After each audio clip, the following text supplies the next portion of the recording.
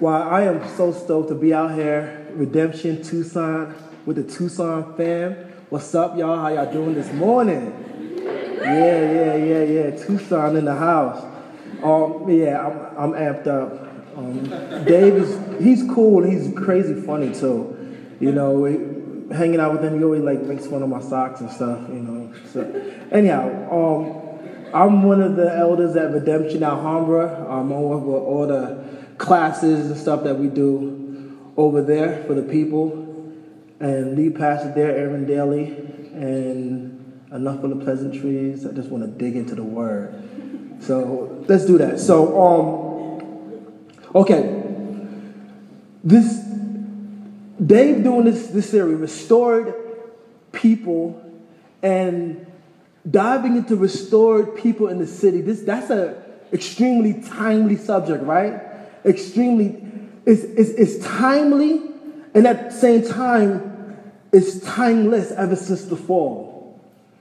You know, like we look on television, we see things that's going on in cities all across the United States in different ways, and you see how it's timely. It fits in to what's going on. But I don't want us to just look at it as something that's just unique to right now. I want us to look at it in the scope of ever since the fall, this has been a need. This has been something that's needed to be continuously talked about, the restoration of people in the city. Because our relationship with God is the primary relationship. It's the thriving relationship that affects every single other relationship that we have on this planet. Whether it's with people, whether with animals, whether it's with the planet itself, the relationship with God is the primary deal. And when the relationship with God is severed and broken, all other relationships suffer drastically. Every single one of them. And you turn around and you see broken relationship with God equals broken relationship with people. And there was never a time since the fall that this wasn't a needed subject. Cain was worrying about being killed by people from the city because of what he did to Abel. Right? So everywhere from then, you look in Genesis and you see people that were coming together to in their own pride to build a city and a tower going straight up because they wanted to put a name for themselves on the map. You see the immorality of Sodom and Gomorrah. Or you see the systemic oppression of an entire group of people, the Hebrews. And even though they outnumbered the Egyptians, they was oppressed by the Egyptians. And then they later became known as the Jews, and they was now the minorities, but yet still they was oppressed and marginalized by the Roman Empire. You read the Bible, and all the way through the Bible, it's going to be really hard for you to miss broken cities all the way through. Issues stemming from a side effect of the fall continuously. So that has to be the backdrop as we dive inside of this deal here, that the things that we go through and we see today aren't unique to just today, right? So as we know, we're dealing with Luke 19 verses 41 through 44, and I'm going to reread it like 2 or 3 times as we just unpack that and how I think that this is diving into us today. So again from 41. And when he drew near and saw the city, he wept over it, saying, would that you, even you, had known on this day the things that make for peace. But now they are hidden from your eyes. For the days will come upon you when your enemies will set up a barricade around you and surround you and hem you in on every side and tear you down to the ground, you and your children within you. And they will not leave one stone upon another in you because you did not know the time of your visitation. All right, so I'm going to pray and then we're going to dive into this. Father, we thank you so much for who you are, how intentional you are, how perfect, holy, and righteous you are, Lord. I ask that you will turn our hearts towards you.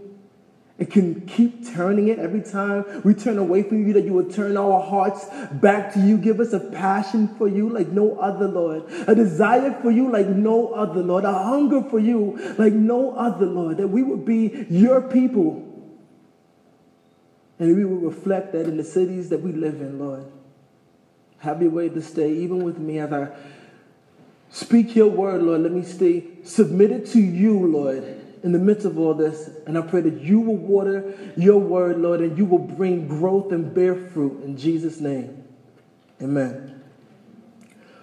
All right, so a lot of scholars look at that particular verse and they equate it to Jesus talking about or speaking in advance about what's going to happen in 70 AD, where the Roman Empire would then invade Jerusalem and literally tear Jerusalem down to the ground, right? And that's what happened is he's talking about this, and he's saying how your enemies will be around you and they will hem you in, and literally that exactly what happened later on when Rome invaded. But this was happened 70 years later. What I'm going to look at it, not so much that, but the root of it, though. Why Jesus is saying this, why this was happening, and how those roots stretch far out to even today when we look in our city, when we look in our lives today. So we're looking at the roots because those things are still the same. The reasons why he was saying these things are valid today, this morning, because of the root of why he was saying it. So we're going to pick this apart bit by bit and dive into it. So verse 41. And when he drew near and saw the city, he wept over it. I love that verse. I love right there, just looking at his heart, his mindset, as he's walking. And if you understand what's happening here, you read the passages before and the passages behind. Jesus has been like incognito for a while because people was out to get him. So he was laying low, and then he got up with his boys, and it was a big group of people, and he's heading to Jerusalem. And it's him, even Lazarus, the one that was dead, that he brought back alive, is with them. His disciples are with them. Other people along the way have gathered together with them, and they're heading, and they're going to Jerusalem, and this big crowd of people are with them. There's bickering going back and forth, some issues happening with some of the Pharisees and stuff. And as he's approaching Jerusalem, he stops and he looks at Jerusalem, and he starts to contemplate the brokenness of Jerusalem. And it hits him so hard that he stops and he starts to weep. Looking at the brokenness of that city and knowing how where the brokenness of that city would lead them breaks his heart. He was broken over the brokenness of the city. And I read that and I feel conviction, because here's the reality of it. A lot of us look at the brokenness of our cities and become numb to it.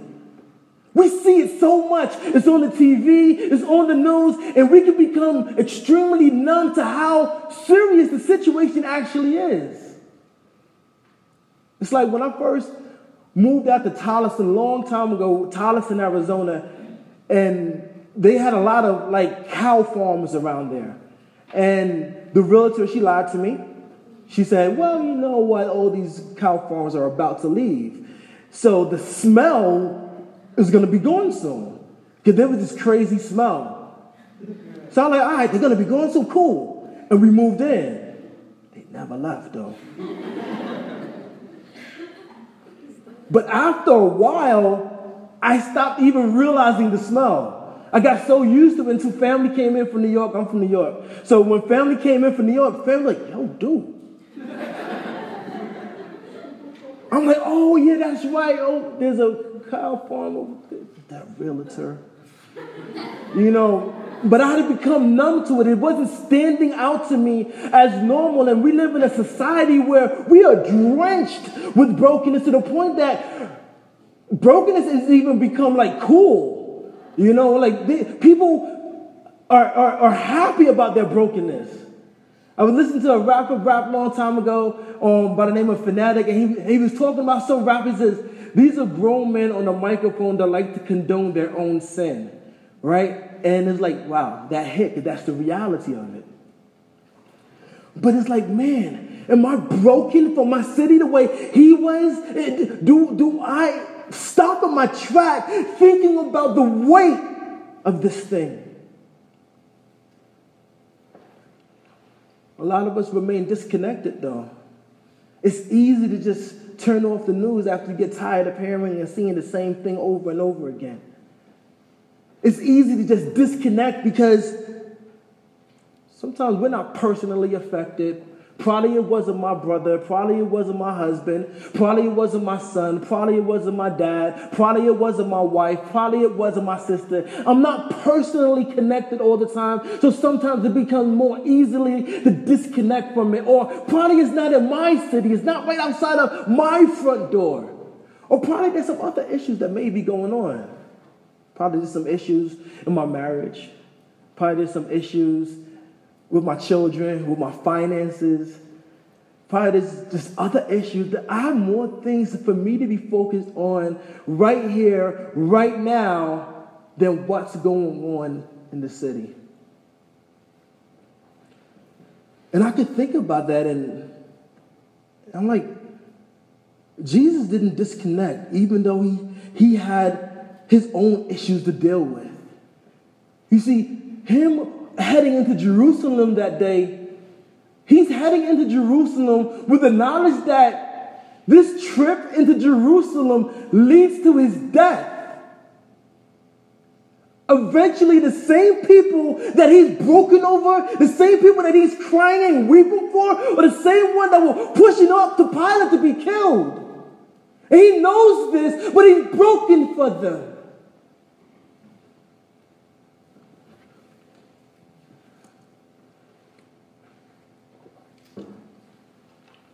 It's like this. As people with the Spirit of Jesus living inside of us, we no longer have the liberty to just disconnect. The same Spirit that's living inside of Jesus is living inside of us. Currently, we no longer have that liberty to just disconnect. This means something to us. Our heart should be broken by what breaks his heart.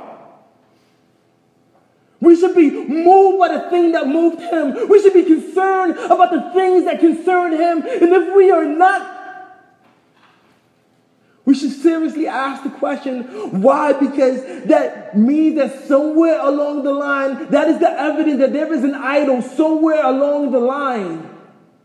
There is a disconnect between you and the Spirit of God. Somewhere along the line between me and the Spirit of God. Somewhere along the line where my heart doesn't break for the things that break his heart.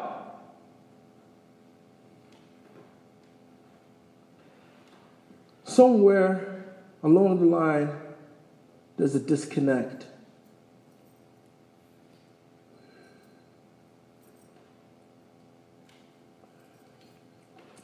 Verse 42, saying, would that you, even you, had known on this day the things that make for peace, but now they're hidden from your eyes. And you look up the word peace, and I was pleased with the definition I was finding in the dictionary.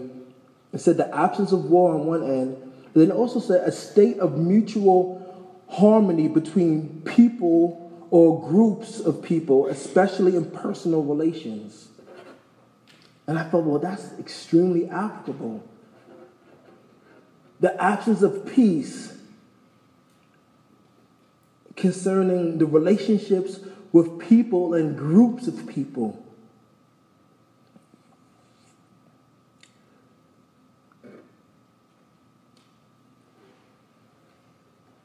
At Alhambra, we have this group called, we gave it a name, we just call it Tapestry, but we look at the demographic of the area that we live in, and we know that our church reflects that area. And there's like 4 sections that we sort of try to really zoom in on, to be extremely intentional on when we think about groups of people and the tension that lies in between different kinds of groups of people and stuff. And we don't want to just glaze over. We want to look at it and be extremely intentional on it.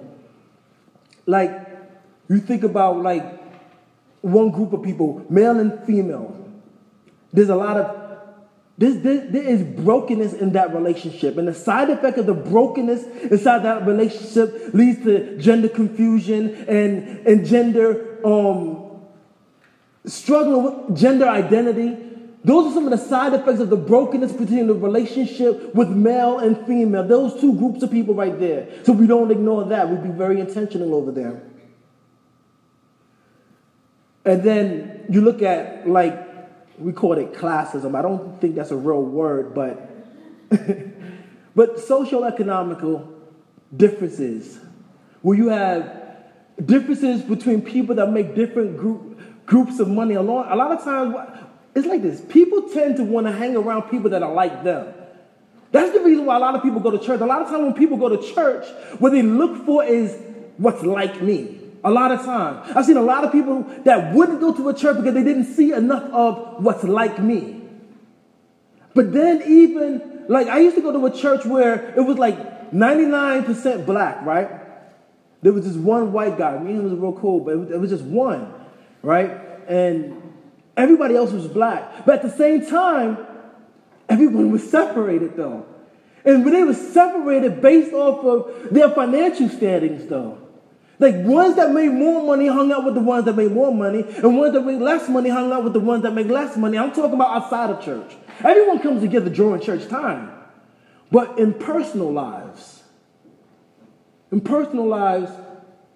there was this difference. And a lot of times people have this, even when you look at say like we go through the 2 opposite ends, like poor and rich, or poor and more financially well off. Because even when you look at rich, not even many people really fit inside that bracket. But then if you stand from a broader sense, most people fit inside that bracket. You know, if you look from, like, most people from other countries would turn around and say, man, you're rich over here. And the ones that feel that they aren't rich, right? But you look at, say, a poor person, and because of his financial status, he feels separated from the rest of the world. Like, I have nothing to offer to you. The only deal that we can have in our relationship is, what can you offer to me? And then vice versa, where there's another person that may look at that same person and think like the only thing that we can benefit in a relationship is what I may be able to give to you, and that's it. But not, man, there are much more that you can offer to me and much more that I can give to you than just finances, right? But we can build deep relationships with one another. There's this part, I believe it's in Corinthians or Colossians, where it was talking about the body of the church, and it was talking about different members of the body and how some members of the body, they can't turn around and say that I am not needed. So they sort of stand far off. And then the other members of the body can't turn around and say, I do not need you. So they stand far off. But how the whole entire body operates together, and what hurts one hurts the other. And what one rejoices over, the other rejoices over. And this is how God means to balance the whole deal out. And then there's this brokenness between generations of people, right? Where you have a lot of older generation and younger generation and a gap, right? Where, like a real community, both of these generations mesh together, and the wisdom from the older people, the younger people look up to, like, I need that. And the strength of the younger people, the older people look up to. And no one looks at the other and say, you're not so much needed here. And everyone balances everybody out. Like, we moved into this church building. We took over this building that used to be a Lutheran church. And there was like 30 members left there. And all of them was like 70s and over, right? And one day we just sat down and we had a meeting like, listen, what we do not want to see is you fade into the background. You've seen more things on this earth than most of the people inside this congregation. We value your wisdom. We value your experience. And that's what we will not have, is that you just sort of fade out. We need you to step into leadership positions and lead from the experiences and wisdom that you have. We wasn't going to have that, because we want this thing to reflect what a true community should look like. Balanced, right? And then, of course, you have race. Racial tension, racial issues that you see going on for years. This tension between races that it's like what do you do about it, right? And I think there's a lot that we see and what we can do about it. Because our goal here isn't to tell this person you should need to be more like that person, that person you need to be more like this person. I'm not going to tell the poor person, if you want to achieve what God has you to achieve, what you need to do is do your best to be like that person. Or tell the rich person, what you need to do is give up all your stuff and sell your stuff and try to be more like that person, because that's not what God even is looking for. People are finding their identity in everything else other than God. What God is looking for you to, in the position that you have, in the place that God has put you in, to reflect His glory like none other. And how does that look being balanced out among groups of people? These are issues of brokenness that have plagued our cities and communities for as long as we can remember. And the thing is, when you look at our cities, what you see is, you see the collective expression of the brokenness of the people in the city. That's where you see all the other brokenness you see like behind closed doors. But in the city, you see the collective expression of everybody's brokenness. That's why everything stands out more. That's why the news is like you can't stop seeing crazy stuff happening all the time, reflecting the brokenness of all these people all connected together. That's what you see inside the city.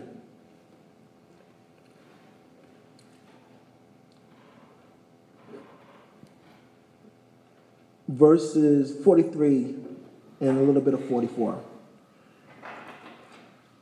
He says, "For the days will come upon you when your enemies will set up a barricade around you and surround you and hem you in on every side and tear you down to the ground, you and your children within you."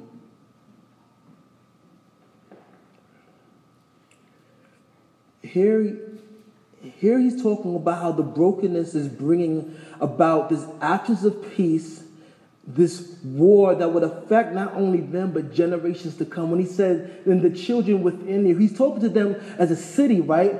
And he says the children within you, he's talking about generations to come are going to be affected by this brokenness. That's what he's getting at here, how and we can look at that and we say, and we look at our cities and we see our cities are the side effect of generations of brokenness. Generation after generation after generation of brokenness is what you see here in our cities and stuff. And that's what he's talking about there when he says, "and their children within you." He's not talking about a specific pregnant lady. He's talking about the next generation is going to be affected by that brokenness. And generations to come after that one will still be affected by that brokenness. This is the reason we see our cities the way that they are today. So he's saying, "I would that you, even you, had known on this day the things that make for peace." And everybody strive for peace. Everybody see the chaos and everybody's looking for something to do about the chaos. Some people march, some people picket, some people do this, some people do that. Everybody is looking for something to do about the situations that they see. Everyone strives for peace. Everyone is searching for the answer. And I think here Jesus points out the problem and simultaneously points out the answer. He says in 44, and they will not leave one stone upon another in you because you did not know the time of your visitation. In other words, they did not know that he was God. They didn't see him as God as he was walking through. They didn't see him as literally the answer to the situation. Literally, they was missing the fact that this is God. In the definition of peace, it talked about groups of people living in harmony with one another. Now, to be in harmony with something other than yourself, you have to be in sync or in step with something that's other than yourself. In Galatians 2, Paul confronts Peter on this issue. The church was getting together, they was eating, they was breaking food, and eating together at a table is this really big deal. It means something. It means a lot. It's an intimate deal when you're invited to the table and eat with somebody. But what was common at that time is that Jews and Gentiles didn't eat together. Why? Because Jews, for all they can remember their whole life, there was not a Jew alive that remembered a time where they did not eat the strict dietary law. There wasn't one alive that didn't remember a time when they didn't do that. As a matter of fact, what they ate and what they did not eat, they equated to your relationship with God. But the Gentiles, on the other hand, ate everything that they couldn't eat. They was like, yo, man, they cooking bacon over there, pork chops, you know. And I can see that because I relate to that because I used to be a Muslim. And so there was like all these dietary laws. And then there's still certain things that I won't eat pork chops, but I will eat pepperoni pizza. You know, hook it up, you know. But so they would never sit together, but the gospel comes and the gospel tears down this wall of division, and here they are where they're getting together to eat, and the Gentiles are there. They already started cooking. They had the grill fired up already, and they're breaking bread. They're eating, and Peter, who's a Jew, he's hanging out with the Gentiles. He's eating all the things that the Gentiles were eating, like, yo, hook it up, you know, give me another plate, you know. And then the Jews came. And when the Jews came, then Peter's like, snap, I can't let them see me. And he started moonwalking, you know, and he starts hanging out with the Jews instead. And Paul sees this, and Paul is livid. Paul is like, seriously? You are serious right now. He sees that, this is this racial issue that's going on right here. Like, why are you tripping, Peter? You know what's good. And then the Bible shows how upset Peter was about this. It says that Paul addresses Peter to his face. But not only does he address Peter about it to his face, he does it in front of everybody. And then has the nerve to write about it later on so everybody else know. Yo, I told him to his face. I mean, so obviously this ticked Paul off. He accused Peter of not living in step with the truth of the gospel. That's what it says inside the scriptures. He said, for you are not living in step with the truth of the gospel. You are not living in sync with the gospel. You're not living in harmony with the gospel. Peace. Living in step with something or in sync with something other than yourself. See, here's the deal. Whenever the thing that a group of people is in step with or in sync with is not the gospel, it produces pride. So this is why this living in sync or in step with something other than yourself, but that thing has to be the gospel because that's the thing that centers every single thing in. When the gospel is not the deal that you're living in sync with, it produces this huge pride. Like the people with the Tower of Babel, they all could speak the same language. They was all in sync with each other, but not with God. And that was the beef with God. Since they was not in sync with him, it was producing this crazy pride. We're going to build this tower. We're going to build a name for ourselves. And God was like, y'all tripping. And he confuses all their languages and stuff like that. Because what they was in sync with was not him. They was in sync with everything else outside of him. And you see that still today. When people click up together, group together, and get in sync with anything outside of the gospel, it's pride. That's how you get racial pride. That's how you get pride about your finances. That's how you get pride about whatever that deal is. If the thing that bonds you together is not the gospel, then it's broken. So the answer for the city in Jerusalem was the same answer for that community of people in Galatia, and it's the same answer for our cities today. Being in sync with the gospel, being in sync with the truth of the gospel. Then everything that we do, every single thing that we do has to be something that is reflecting the glory of our God. Whether it's marching, whether it's, because people have been doing things for years. But whatever that thing is that you're doing, if it's not flowing from an aspect that's from the lenses of the gospel, you will miss the real deal of peace. You can even settle for an illusion of something else and miss the truth of the gospel, miss being in sync with the gospel.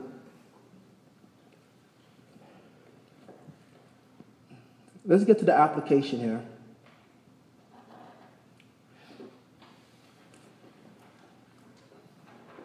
Restore people in the city. And when we look at the application, and thinking about things that we're saying today, there's 3 points I want you to pray about, to allow God to really work inside your heart concerning our role as the people of God in the city. Application point number 1. Don't disconnect. Don't just disconnect from what's happening outside and around you. Pray that God will give you a passion for the things that he is passionate about, and that he will literally pray, Lord, break my heart for what break yours. Give me a passion for the things that you have a passion for. Literally, Lord, turn my heart towards you, because otherwise from that I will disconnect. We all need this. A constant turning of our hearts back to him. A constant, Lord, let my heart live where your heart is.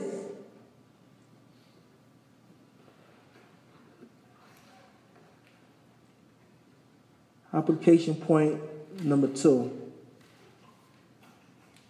Consider the next generation.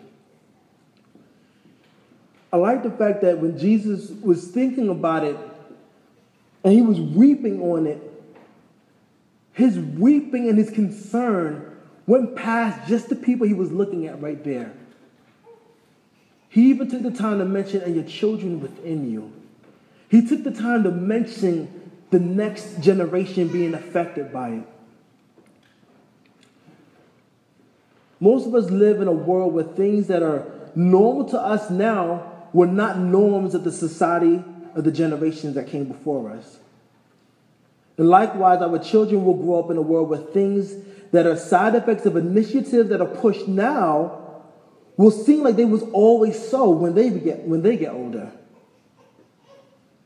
So we have to be very intentional in how we express the gospel to the next generation with the understanding of its implication and effects on the norms of life in their generation. Intentional about affecting the culture of tomorrow. It's like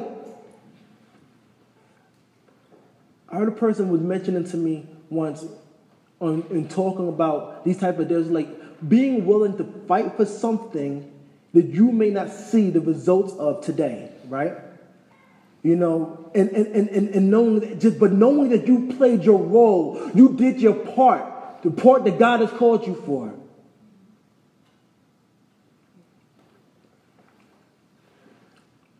Application point number 3. As we pray about how to take an active role in the restoration of our city, always remember what we are fighting for and what we are fighting against. This is very important. To be clear with our understanding of what exactly are we fighting for, what are we fighting against. We're not fighting for power. We're not fighting for position. We're not even fighting for equality among genders, generations, people of different socioeconomic standings, or even race. We're submitting to the power and authority of God and walking in the position that He has placed each of us in, and using that power and that position intentionally. We're not fighting for equality because every standard of equality falls short of the plan of God. Whatever that thing is that we want to be equal to, in and of itself, is not living in the fullness of what God has created it to. So when that becomes the thing that we're fighting for, it'll fall short of the vision of God. Because everything is falling short. So if my bill is to be equal with this person right here, but this person right here is not in the place where God is called, then I'm missing it still. My desire is to reflect the kingdom of God. Our fight is a clear, we're fighting for a clear and accurate reflection of the kingdom of God now. From a position of residence of the kingdom of God now. So what we fight against is everything that wars against a true reflection of the kingdom of God. And that fight in and of itself is a part of what God uses in His restoration of the city that He completes and finishes on His return. So we take up this active role fighting against anything that does not reflect the kingdom of God. Whatever that looks like, in whatever sense that is, that becomes my issue. That's not how it is in the kingdom of God. We are residents of the kingdom of God right here, right now. We're not waiting to become residents of the kingdom of God. Upon salvation, we became residents, and we are living under the kingship of a king. And that one day, the whole earth will be under that kingship. So thus, we continue to fight against anything that wars against what He is doing, what reflects Him. Those things become issues to us. And those things that we fight against. Let's pray.